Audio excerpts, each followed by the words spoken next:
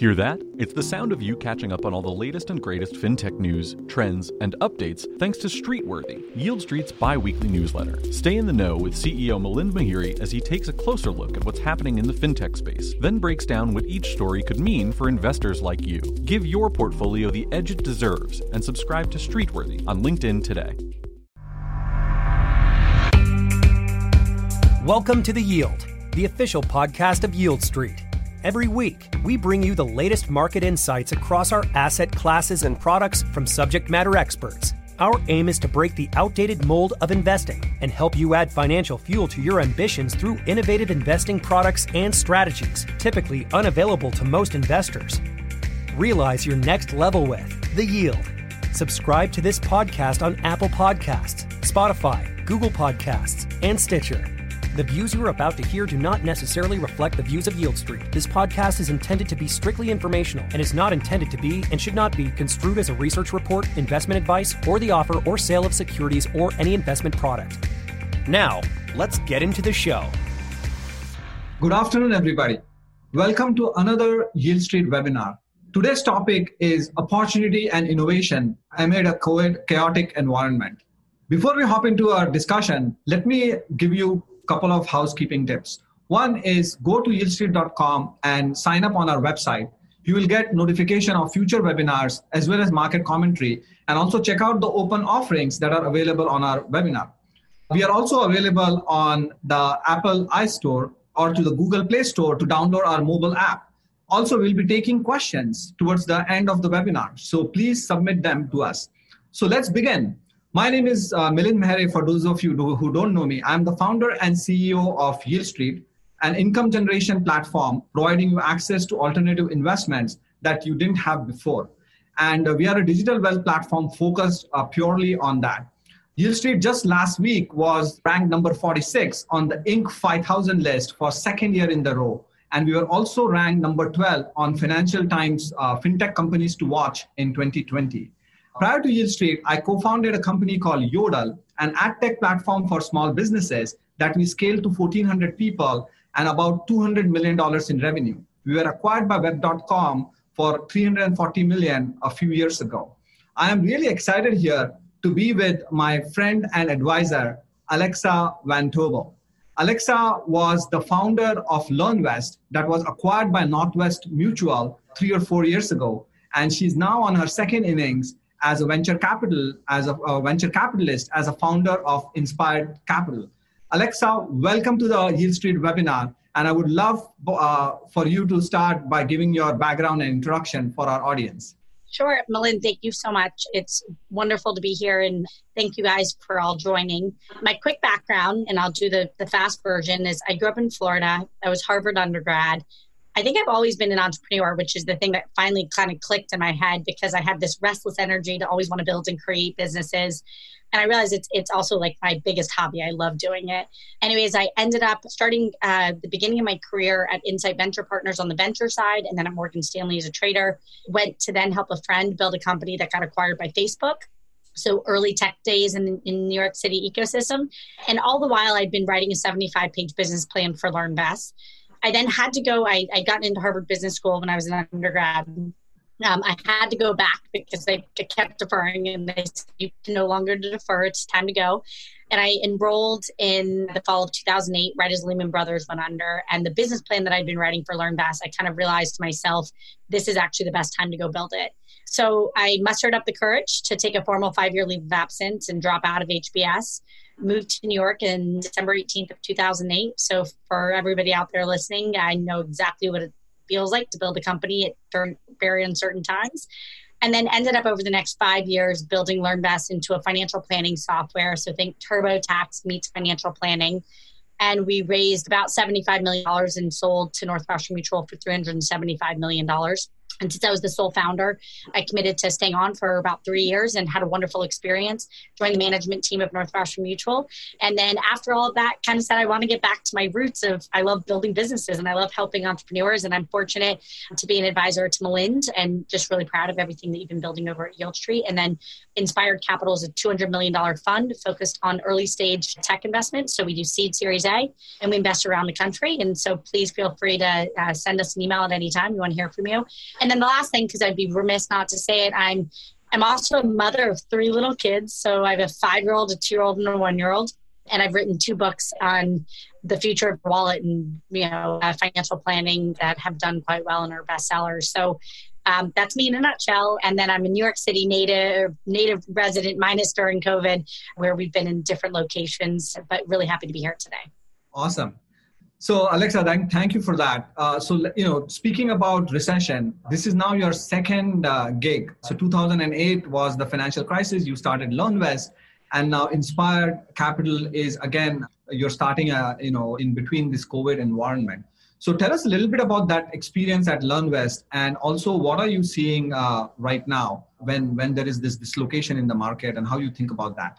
So first, I'll just say, I have, I think, unique love for operating businesses and investing in businesses. And so my experience at LearnVest, I think, has made me a far better investor. And again, I started on the investing side, was an operator at a company that got acquired by Facebook, and then was the sole founder of a company that we sold to Northwestern Mutual.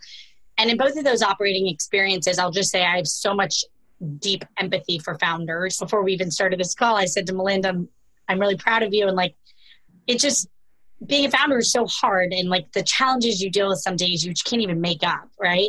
And I think it's made me a better investor for a bunch of reasons. Not only do I really deeply feel for the founder when things aren't going well, I know what that means. It means you're not sleeping at night. Probably means your spouse isn't sleeping at night.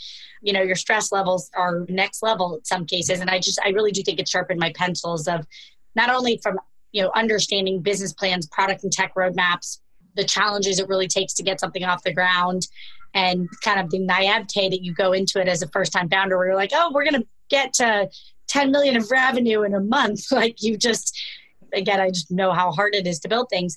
So first, I'll just say it's made me a better investor, and I genuinely love and enjoy helping founders have less pain where we can help them. And then during COVID, I think COVID is just a really unique, unprecedented moment in life. And we almost view the world as there's pre-COVID and post-COVID, and the world will never be the same. And I say that almost hyperbolically, but I do believe that the world has fundamentally shifted, and how we think about communication, video chat, FaceTime, where you need to physically sit in order to do your best work, how we're going to think about schools and education, global healthcare, the future of the passion economy and gig workers. And, when you have so many people unemployed like we do right now, I think we'll think about the health network as your health, Milind, does impact my health now when you can think about global pandemics. So I do believe that the world has permanently changed. And in some ways, there will be challenges we have to get through as a society, but in many, many ways for the better. I think that we're going to find that this moment of reset is going to be a very valuable one, because I think we're going to be able to build a better society coming out of this. At least that's my very optimistic view. Yeah, makes sense. I remember we started Yodel, just a couple of years before the last recession. And it really makes you very, very resilient as a founder. And I think for me, the personal joy was Yodel was helping small businesses get online and get new customers during the last financial crisis, where SMBs were impacted, dramatically. And given that SMBs are, kind of the bread and butter of our economy, it was really, amazing to see that we could have impact on them. But the other thing is that me being an immigrant coming here and be able to, create so many jobs during the last recession when there was so much of unemployment was really also very inspiring for me personally. And so this time around, I totally agree with you, while it's a completely different environment, that resiliency really helps you kind of see the light at the end of the tunnel and know that there is always going to be the other side. And how can you kind of get to the other side by still focusing on things that you are really passionate about. So you mentioned COVID, pre-COVID and post-COVID. Let's talk a little bit about the world is completely dislocated. But we also know from history that some of the most innovative ideas come during these type of life-changing events. And we've seen that during the last recession, right? So Airbnb, Uber, companies like that were born out of that. And if you look at the last decade, top 7 of the top 10 companies in the world today are tech companies. So given your role at Inspired Capital, what type of ideas are you seeing out there, and what type of entrepreneurs are approaching you? So I want to add one fact point. If you actually look at the S&P 500, more than 50% of the companies in the S&P 500 were born out of what we're going to call category creating moments. So moments of major asymmetric dislocation, whether it was, the 1929 Great Depression or, the myriad of other ones that have taken place over the last 100 years.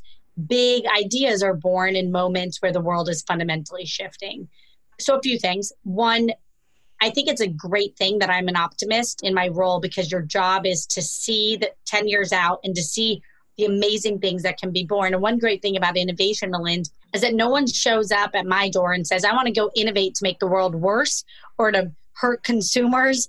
When you're innovating, you want to help the little guy, or you want to improve the quality of life of somebody, or you want to fix a problem that exists that shouldn't exist anymore. And so the great thing about innovation is it's always 99.9% of the time it's making the world better. The second thing that's really great is that I get to see the people who are dreaming, in this moment of, by the way, this is a stressful moment for everybody. And so I don't want to underpin that. I have little kids and people are trying to work from home. And I think mental fatigue is borne in by a lot for everybody. And it's a very uncertain moment. But my job is to meet 10 founders a day who have a big vision for the future. And what's really fun is to see the things that people are dreaming up. And there's just wonderful ideas being born right now of things that should exist. So we got pitched on a global health network that allows scientists everywhere to tap into a centralized place where they can all share their work. That's a pretty phenomenal idea. And I think we would all agree should exist, because if somebody's found something, across the globe, we would love to be able to use that as quickly as we can to help people here. To bigger ideas of how do we get Gen Z to safer retirement, because they're going to live so much longer, and inflation is probably going to be a lot worse, given that the Fed will continue to, probably print money in a way that inflation is going to really be challenging over the next decade potentially.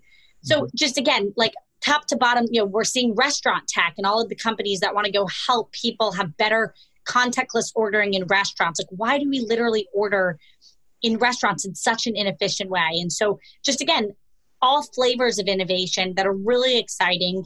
And, we look for entrepreneurs who are made of steel, who can survive climates of all types, who have a resiliency DNA that they can pull on. You tend to find that, and maybe this is a bias we have, but that your founders have been through some sort of extreme intensity in their life. And that could be a sport intensity, a personal tragedy they draw on. It can be some superhuman thing that they have had to overcome in their life that gives them the emotional benefit of knowing how to do it. But that's what we look for. Awesome. Alexa, can you talk a little bit about the sectors that you guys are focused on at Inspired Capital? What are the typical areas that you're focused on? Maybe give our audience a little flavor of the last couple of companies that you might have financed. Sure. So first of all, we're generalists. So we purposely look at everything. So, if you're building a new bloodless blood, or like a pet care company for puppies, or, a new light bulb company, we want to look at all of it. And I say that like in jest, but not really. Like, we really look at it all. We have a lot of DNA in fintech. So, we helped incubate a company called Aurum in fintech, which is with the most amazing founder, somebody I'd worked with for a decade, and it's money movement infrastructure. And they just announced a big round, and that helps. Think of a massive Venmo that allows you to move money instantly from anywhere to anywhere, but seamlessly, and not like same day wire, and maybe it's going to get there by the 4 p.m. Like, just the friction around money needs to go away. So that's one bet we made. We invested in a company called Chief, which is helping female executives create a really powerful network. We invested in a company called Geneva Chat, which is, if you have Slack for work and Discord for gaming, like, why isn't there a better platform for all of us to communicate? Because Zoom can't be the platform that we socialize on also, potentially, or at least it's not built that way right now. So Geneva Chat's an amazing business we're really proud of. We invest in a small business bank called Row, which is some spectacular founders. And it kind of gives you a flavor of the full gamut. But you can go to our website, inspiredcapital.com, and actually see the full team. We have some amazing partners ranging from Penny Pritzker, who helped put Obama in the White House and is on the board of Microsoft and Harvard, and her brother's the governor. And I always joke, like, you want Penny with you in a crisis because she's been in the war room, literally, of the White House as Secretary of Commerce. But she also just loves to build businesses and has as much fun building businesses as I do. To Lucy DeLand, who was a co-founder of Paperless Post, who's just one of my favorite brains on the planet. And I'm lucky that I get to work with her. To Mark Batian, who I've been with for a decade. And he and I were the deal team selling LearnVest. And as we went through all these acquisition offers and we're juggling it, it was a wonderful experience to get to do it with him in the trenches. So we look at everything. We've made bets from social platforms to dentist office software to trucking, logistics, marketplace. Again, no idea too big or too small. It's really, we're looking for an exceptional founder who's going to be able to live through really challenging life moments. Because that, as you know, Lind, very well, building a business is much harder than people think. And just when you think it's really hard, it gets harder. And so you need a superhuman on the other side of it. Of course. And so that's really exciting. And it's a very diverse approach that you're taking, which is super exciting. And congrats. It's a great team that you have put together. Of course, I know Mark really well. So congrats on all the initial success. Obviously, going back to C19, I think it's going to be one of the probably the biggest events of all of our life. And COVID is probably going to change just the world in a manner that we have not seen, including finance, economy, culture, tradition, just like world travel, things like that. As we think about, we've already seen some early trends around digitization and things like that. So given your background and passion for fintech, what are your views on how's kind of wealth management and financial planning going to change post this COVID environment? I think it's a wonderful question. And we did kind of this very cool secret meetup, maybe now it was 2 months ago, where we took some amazing brains and just put us all together and said, what can we see that's obvious? And I'll say a few things, and these are in no particular order, but these are all ideas that I think will happen. So you take a Yieldstreet, right? You are democratizing an asset class that you'd like everybody to get access to. So this like macro theme of democratizing money for people, I think will only continue, but it's going to look very differently in a lot of categories. So let's take the small business category. Think about a third of the economy is made by small business owners who run electrician offices, plumbing offices, architecture firms, dentist offices. There's a lot of entrepreneurs out there who are, employing 1 to 5 people or more. And when they want to retire, what happens to that asset, right? They built something for 20 years. So reimagining what that's going to look like is something that we think democratizing business ownership is going to be something that continues. There's an entire category called embedded finance that we like. So you've seen some of it, banking as a service, et cetera, but just step back and envision a world where, think about Shopify. Shopify, sitting on top of Shopify is thousands of small shops. Shopify can offer them credit cards and savings accounts and all these other things because they have such good data on those businesses. But we believe that in 20 years, you're going to have hundreds of Shopify-like assets where they can embed finance into them and that they can potentially, in some ways, overnight become some of the biggest financial institutions on the planet. So we think a lot about that. We think a lot of what I'm going to call the crustiness of the incumbents, where they're just very old and outdated and not sitting on new tech. And that's a massive disadvantage for some of the incumbents. And so we literally have been thinking about the future of reinsurance. What does the future of reinsurance look like? And reinsurance is a critical part of our economy because reinsurers help stabilize all the other insurers that protect us from having massive tragedy happen in one location that puts millions of people out of business or out of life overnight. So we've reimagined what I'm going to call some outdated categories that need reimagination. I think we're going to see a lot of really interesting things happen. That inflation problem is real, right? If you're living till 110 and inflation only gets worse, you have to save so much more money for retirement. So very much so worried about Gen Z and what retirement's going to look like for them.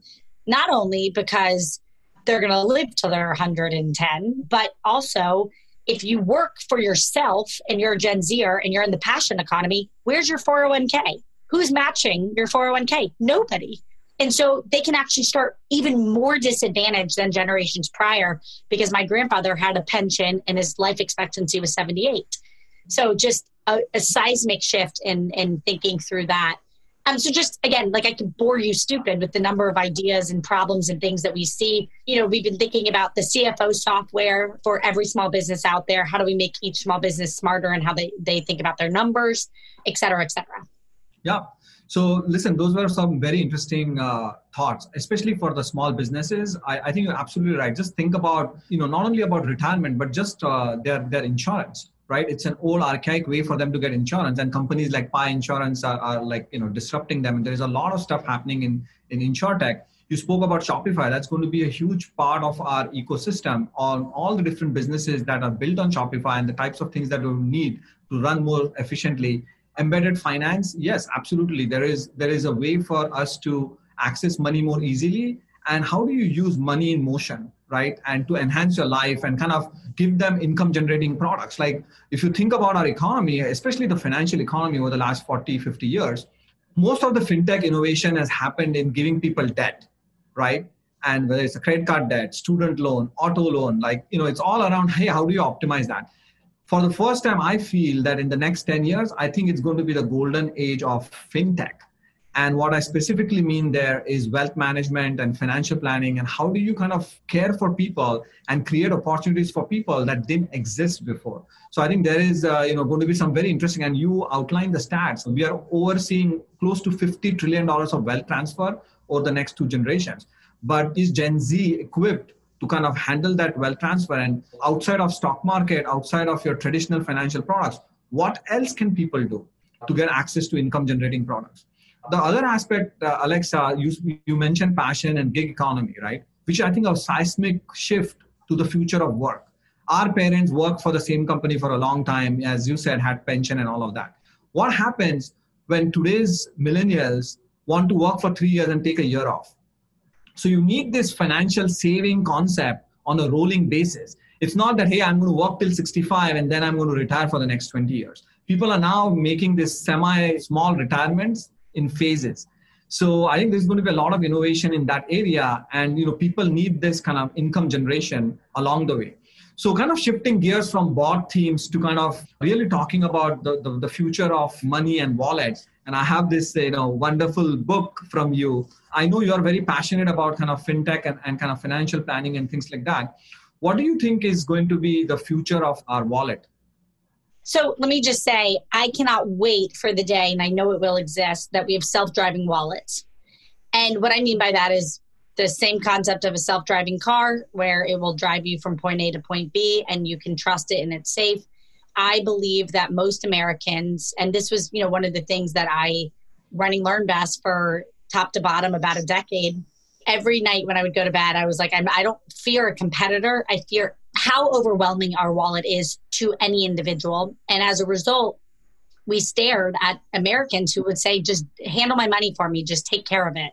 And I believe that at some point we will be able to use algorithms to say every hour upon the hour, Milind, you have an extra $50. Let's put it in the bucket that it should go to right now. Yeah. Because our wallet's compounding interest isn't magic, it's math. And every extra day that it's in the right bucket, you earn more money.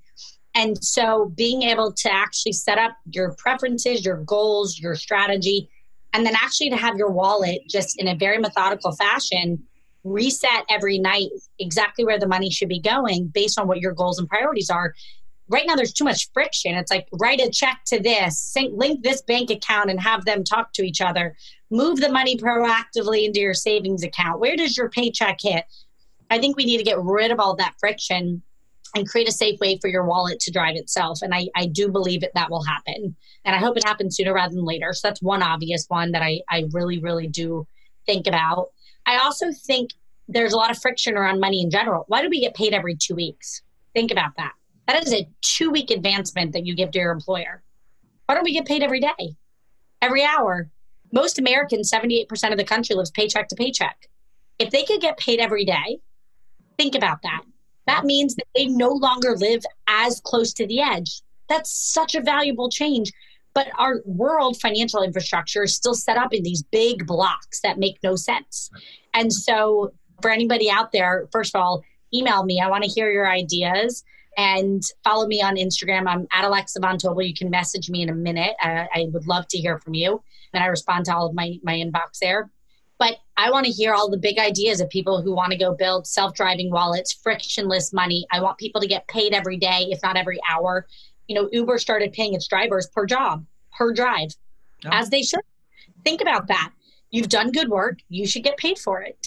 And you should be in a position where you can put your own savings in your own bank account and let it work for you rather than working for somebody else. So we think a lot about those sort of things. A few other just innovation areas that I'm very intrigued in is the future of life insurance. So it's no longer this, life insurance is really set up because you had often one parent working on behalf of the household. And if that one parent passed away, that family could be decimated. And so you needed life insurance. But we live in a very different society. You have two working parents. Like the modern family joke was that like there's no such thing as like a stay-at-home parent in a lot of cases because actually everybody needs the income from both parents. And so how do you think about the future of life assurance as opposed to insurance? And what does that mean when you can have a more thoughtful insurance platform that helps protect you from any type of catastrophe? And keep in mind, we all wear devices like our Whoop and Fitbits and Oura Rings. And we know so much more about like, is Milind on top of Kilimanjaro or is he sitting at a desk in Manhattan where it's probably a low likelihood that the sky is going to fall down and knock him, and hurt him. And so I just think we have so many better ways to leverage data that can help us better price the sort of risk that we actually take as humans, that can better ensure our worst case scenarios. And so, again, any wild big idea, I want to hear about it. And we've been charting out a lot of really interesting areas that we want to actively invest in. Yeah, I agree with you, Alexa. I think what you're saying really is that in finance, we always kind of had compartmentalized solutions. And how do we kind of have, when you talk about self-driving money or self-driving wallets, much more integrated financial service experience. So we don't have a bank account and an investing account and a 401k account and a checking account and like all of these various things. And I think there is some lot of innovation in Asia that's already happening that's kind of taking care of that. And then the other thing is, I agree with you that how can you take advantage of real-time technology to enhance your financial life. So really interesting, as Alexa, we can talk for hours. So let's get to some of the audience questions here because there are some very interesting questions that have come in. So let's start off with the easy question. Alexa, I'm interested in how small accredited investors can get access to VC fund like yours. What are the investment minimums like? Great question. I think legally our investment minimum is $250,000. But, we pulled on a bunch of great people that we just loved and trusted and wanted them to be part of the brand. In general, I actually think getting the everyday American access to venture is a pretty critical thing that we need to do as a society. Let me give you a stat. So 10 years ago, there were 10,000 publicly traded companies. As of this year, there's about 3,000. What that means is that your public market, where anybody can go buy shares of something, has shrunk, and the private market has dramatically expanded. And I think what's important about that is that's where a lot of your massive growth is happening, is in the private category. So a company used to go public at about 100 million in revenue. When I started LearnVest, that was kind of the number in my head. I had to get to 100 million in revenue. Companies now go public at north of 250 million of revenue. So again, all of that growth of a company is happening in the private world. And so that's one of the things that keeps me up at night is how do we get more people access to where the growth is happening? And there's a very specific thing that worries me, and I don't have the answer, but if anybody wants to go build a company in this space, please come talk to me. If you go back to like our grandparents, land was like how you would grow a lot of wealth. You buy as much land as you can, right? The Rockefellers, the Carnegies, like land. Equity, private equity is the new land of our time. If we're living in the fastest digitization moment in human history, which COVID just, by the way, fully accelerated, then, think about it. If a company can go from being worth $0 to $1 billion quickly, and more of those are being created, then what that means is that's where you want people to have, you need everyday Americans to be able to have access to that. And that's one of the things that worries me is we need to find a way to get more people access to that. And actually, I looked at a company this week who's trying to solve the accredited investor problem, which is every time you have to become an accredited investor, you have to fill out tomes of paperwork, and it's very laborious. And how do we make that, one, less frictionful, but two, how do we make it so that everyday people can get access to more and more venture? And by the way, venture is very risky, so do not mishear me. Most venture doesn't work, right? It's worth zero. And so that's why the accredited dynamic exists, is you don't want people who can't afford it to take the sort of risk. But we have to figure out a way to otherwise level the playing field, or else only people who have wealth get access to this type of wealth. And that would worry me. I believe in democratizing our wallets for everybody to be able to have equal footing.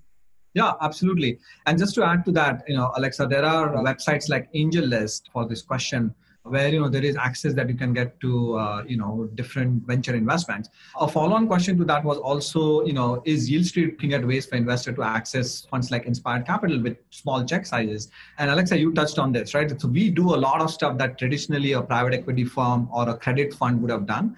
And so yes, our intention is to offer interesting investment products. Obviously, as the name suggests, Yieldstreet, we are basically going after asset-based income generating asset classes.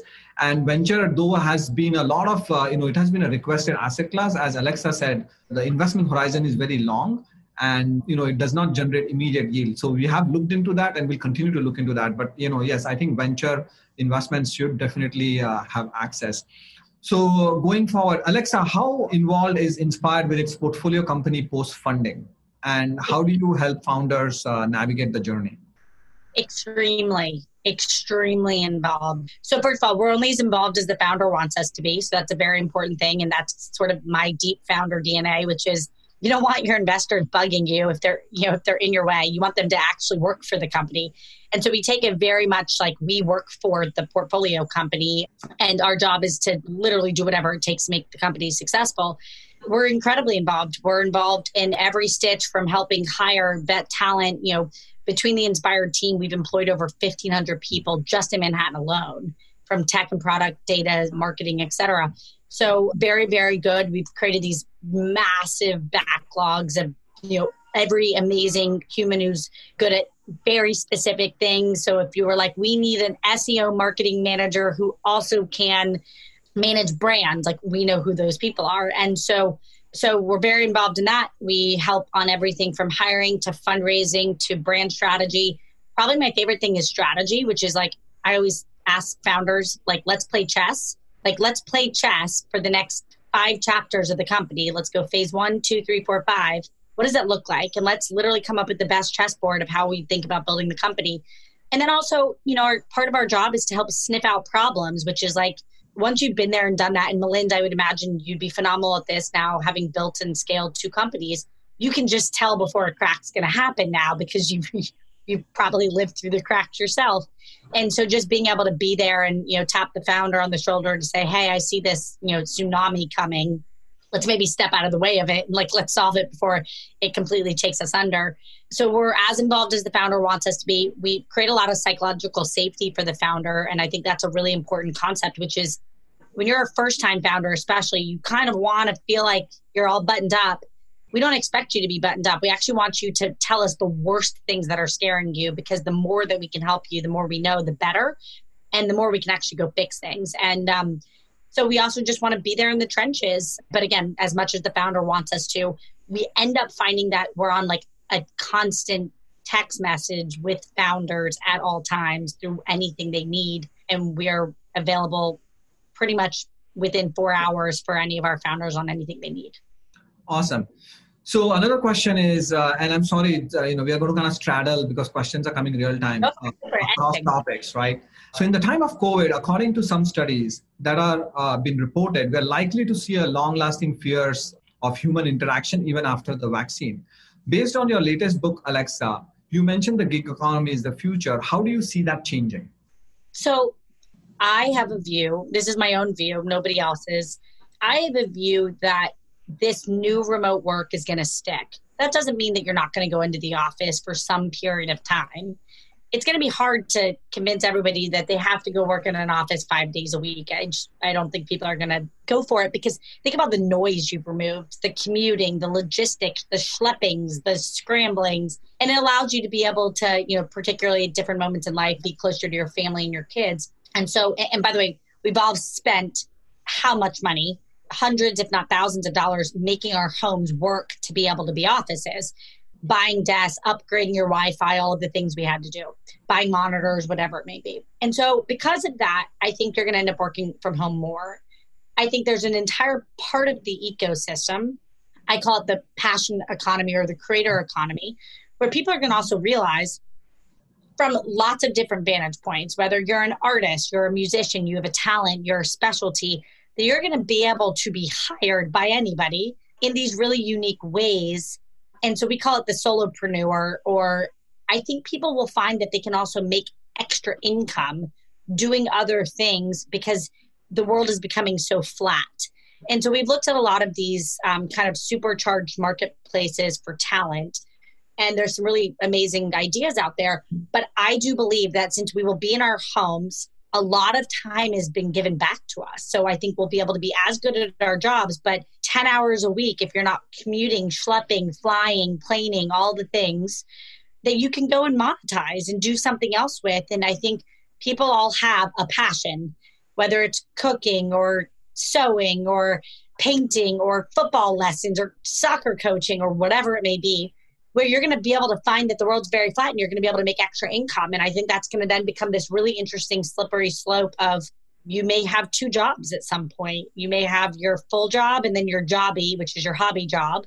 And I just think we're going to find unique ways to make more money. The other thing is it's going to be born out of extreme necessity. When you have 10 or 15 million unemployed Americans, people have to pay their bills. And so I think we're going to find really creative ways to put people back to work because we need it to happen. And that may be remote work on manufacturing lines, but things that you can do from home from a computer. I think we're going to get very creative ways to employ everybody. Yeah, makes sense. So flipping back to the topic around investing and future of investing and options around investing, one question came is that the options you're discussing are for already wealthy people. You say you want to help everyday people, but what are we actually doing for the everyday person? What are the options for everyday person? And I think it's probably around investing and things like that. Yeah, I mean, I think the first thing that we need to do is, and this is what LearnVest's entire decade of life's work was, which is that financial planning shouldn't be a luxury product. And, I think one of the things I do love about the sites like a Betterment and Ellevest and other things out there is, for some reason, and back in 2008, I started LearnVest because I was like a young kid with my first ever job and had a little bit of extra savings for the first time in my whole life. And I said, I need a wealth manager. And they were like, but you have no wealth. And I was like, but I need a wealth manager. And I remember thinking to myself, it's so upside down that I can only get access to great advice once I have money. But I need access to an advisor to be able to actually get money. It's sort of chicken and the egg, which is, wait, I only get a great brain once I have assets, but I'm young and I need to make sure I don't make mistakes so that I can have assets. And so in short, what LearnVest was doing was financial planning for everybody. So TurboTax meets financial planning. I believe that more of that needs to continue. And I think everyday Americans need access to good advice. I think we need our financial infrastructure to opt people into the things that are what I'm going to call decisions of no regret. You should contribute to your 401k. You should contribute for sure to the minimum of your full matching. And you should be opted into that, not you have to opt in. It should proactively do it for you. I think credit card debt, we should find ways, and I backed a company called Tally. Personally, I invest in a company called Tally that helps everyday Americans. When you're juggling multiple lines of credit card debt, not everybody's good at understanding this one's 19% and this one's 10%. I should pay the 19% first because it's more expensive. So what Tally does is it just automates it for you, and you tell us what you can pay each month and it'll go ahead and pay it proactively in the right order so that you save every dollar, because credit card debt compounds nightly. So in short, I've been putting my money where my mouth is. I backed Lemonade, which is insurance for the everyday person, $5 for renters insurance. I was an early investor there. They went public about a month ago. I backed Ladder Life and Ethos, which are two companies. We backed Chime, which is I love companies like Robinhood, which is allowing young people to start thinking about investing because you have to change your mindset. You don't think about investing once you're 40. You want to think about it when you're 20 because the longer you invest, the better. So I will just say I've played at every single part of the spectrum. That said, this is what really does keep me up at night. It's back to the things I mentioned. We've got to get people paid every day. Why do you get paid every 2 weeks? Yeah. Minimum wage doesn't work. We need to make it so that taxes are actually more advantage for people who are at the absolute most impoverished part of our ecosystem. These bigger questions of how do you get people access to things like venture and places where extreme growth can happen, but also extreme risk. So again, I don't know the answer to that. It's something I've been thinking about. So I don't pretend to have all the answers, but 25% of moms in America are single moms. You can't afford childcare easily as a single mom unless you're making top 10% of the country. So how do we fix those infrastructure problems? And I've thought a lot about that during COVID when schools are shut down. If that's where your kid gets their meals, that's terrifying. So there's a lot of structural things that maybe one day I want to go into government and figure those out. But I've been focusing more on the innovation spectrum of where can we actually provide really good resources that anybody can access. That's one of the reasons why I was proud to be an advisor to Yield Street, because it's exactly what Yield Street's doing, which is helping everyday people get access to an asset class that frankly is a very good one. It's those sort of things. And that's what I love about technology. Yeah. And Alexa, I think all of those trends are, you know how passionate I am about that is like the financial inclusion, right? I think the main thing is financial inclusion leads to financial security, and then that leads ultimately to financial independence. And I think it's a two-way street where the consumer has to take responsibility. So the things like what you are saying, opt into the 401k plan. If your company is matching, even better. If you're a small business owner, how do you get cheap insurance for your staff? How do you provide 401k plans so people can save more? And you're seeing some positive trends out of COVID where people are saving more because there is less expenses now, right? So how do you kind of, feed into that ecosystem where the consumer is taking advantage is also very important. But I think the more important thing also is that how do you make it easy for people? So just, going back to, appreciate your, comments on Yield Street. What we have done is just looking at our investor base, we have pulled the curtain back. So the type of investments that we were doing, if you are not, the median age is 68 years old to get access to those.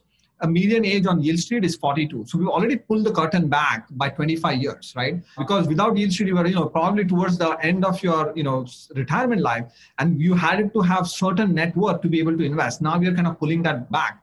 So I think that's really important for us to push the boundaries. You mentioned some very interesting companies like Robinhood that's like, getting, a new set of audience into their ecosystem that traditionally Charles Schwab or, E-Trade did not have. So we have to all do our part to kind of see that, financial products are widely available and they're available, which is simple to use. They're digital first. Think about the role of advice. What's going to happen to that, right? And it's all going to go digital. So how do you kind of get more people familiar and without like the burden of scaring them, right? So transparency is super important. Fees are super important. And how do you break those barriers down? And I think there is, that's why I say that the next 10 years are going to be the golden age for fintech because structurally things are going to change. We don't have time to get into more questions here, but, the role of government, and maybe we kind of, stop at that. But I think the question was, what was the role of government in all of these things? And I think government is going to play a very, very important role. The regulators are going to play a very important role because they need to understand how consumer behavior is changing and how do you kind of put the right regulation in place so as to take advantage of it, right? We are actually the beneficiary of changes to Jobs Act that was passed in 2012, because without that, we could not exist as a company 5 years ago, right? And so I think there's a lot of interesting things that are happening. So with that, Alexa, just to summarize, if you want to say a few words and then we can wrap it up. First, I just want to say thank you guys so much for listening. I'm honored and I'm very proud to be a good friend of Milind's. He's a wonderful CEO. And hopefully you get a sense from this, just my absolute love for supporting entrepreneurs. Inspired Capital is a new venture fund in New York City. Seed Series A, come to us with your ideas. We want to help you. We're very active. We're in a really lucky spot where we just closed a fund right before COVID. So lots of dry powder and very focused on the future. And then hopefully you get a sense of just like, while we're generalists and we invest on everything, it's also very fun. A real part of my heart is committed to fintech and the future of fintech. And I came from a family of doctors and we believed, value system in our family was focusing on making the world a better place. And it's very much how I come to work every day, which is, I believe we all have a right to make the world better for everybody. So that's how we think about our investing as well. And I'm just honored to be here today. So thanks, Milind. Alexa, thank you so much. It is always fun and inspirational to have any conversation with you. A big fan of yours, and I appreciate you taking the time. I know you're super busy. Audience, thank you very much for really insightful questions. I'm sorry we could not get to a lot of questions that were asked, but I'm super excited about this discussion, especially about the future of finance. And as you know, Yieldstreet is kind of leading the way there to provide access to investments that didn't exist before. So appreciate you guys logging on. And as I said, please go to yieldstreet.com to sign up so you can get access to future webinars like this with inspiring leaders. Thank you very much and have a great week. Stay safe, everybody. Bye-bye.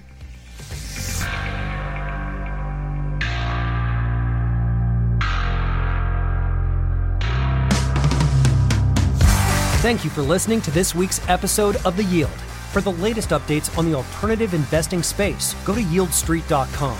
Be sure to subscribe to this podcast on Apple Podcasts, Spotify, Google Podcasts, and Stitcher. If you enjoyed the show, feel free to leave a review on Apple Podcasts, as this will help other investors like yourself find our show. If you have any questions, please visit us at yieldstreet.com. Thanks again for listening, and see you next week.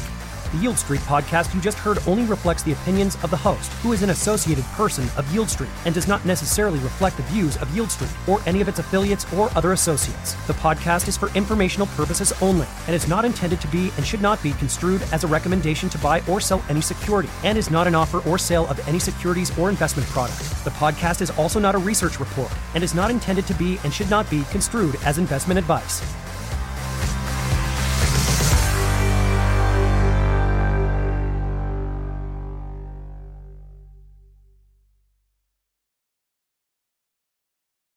Support for this podcast comes from Yield Street. Trying to time the stock market can lead to regret. At Yield Street, our alternative investments are designed to create predictable secondary income streams, providing you with tools to help put your money to work immediately.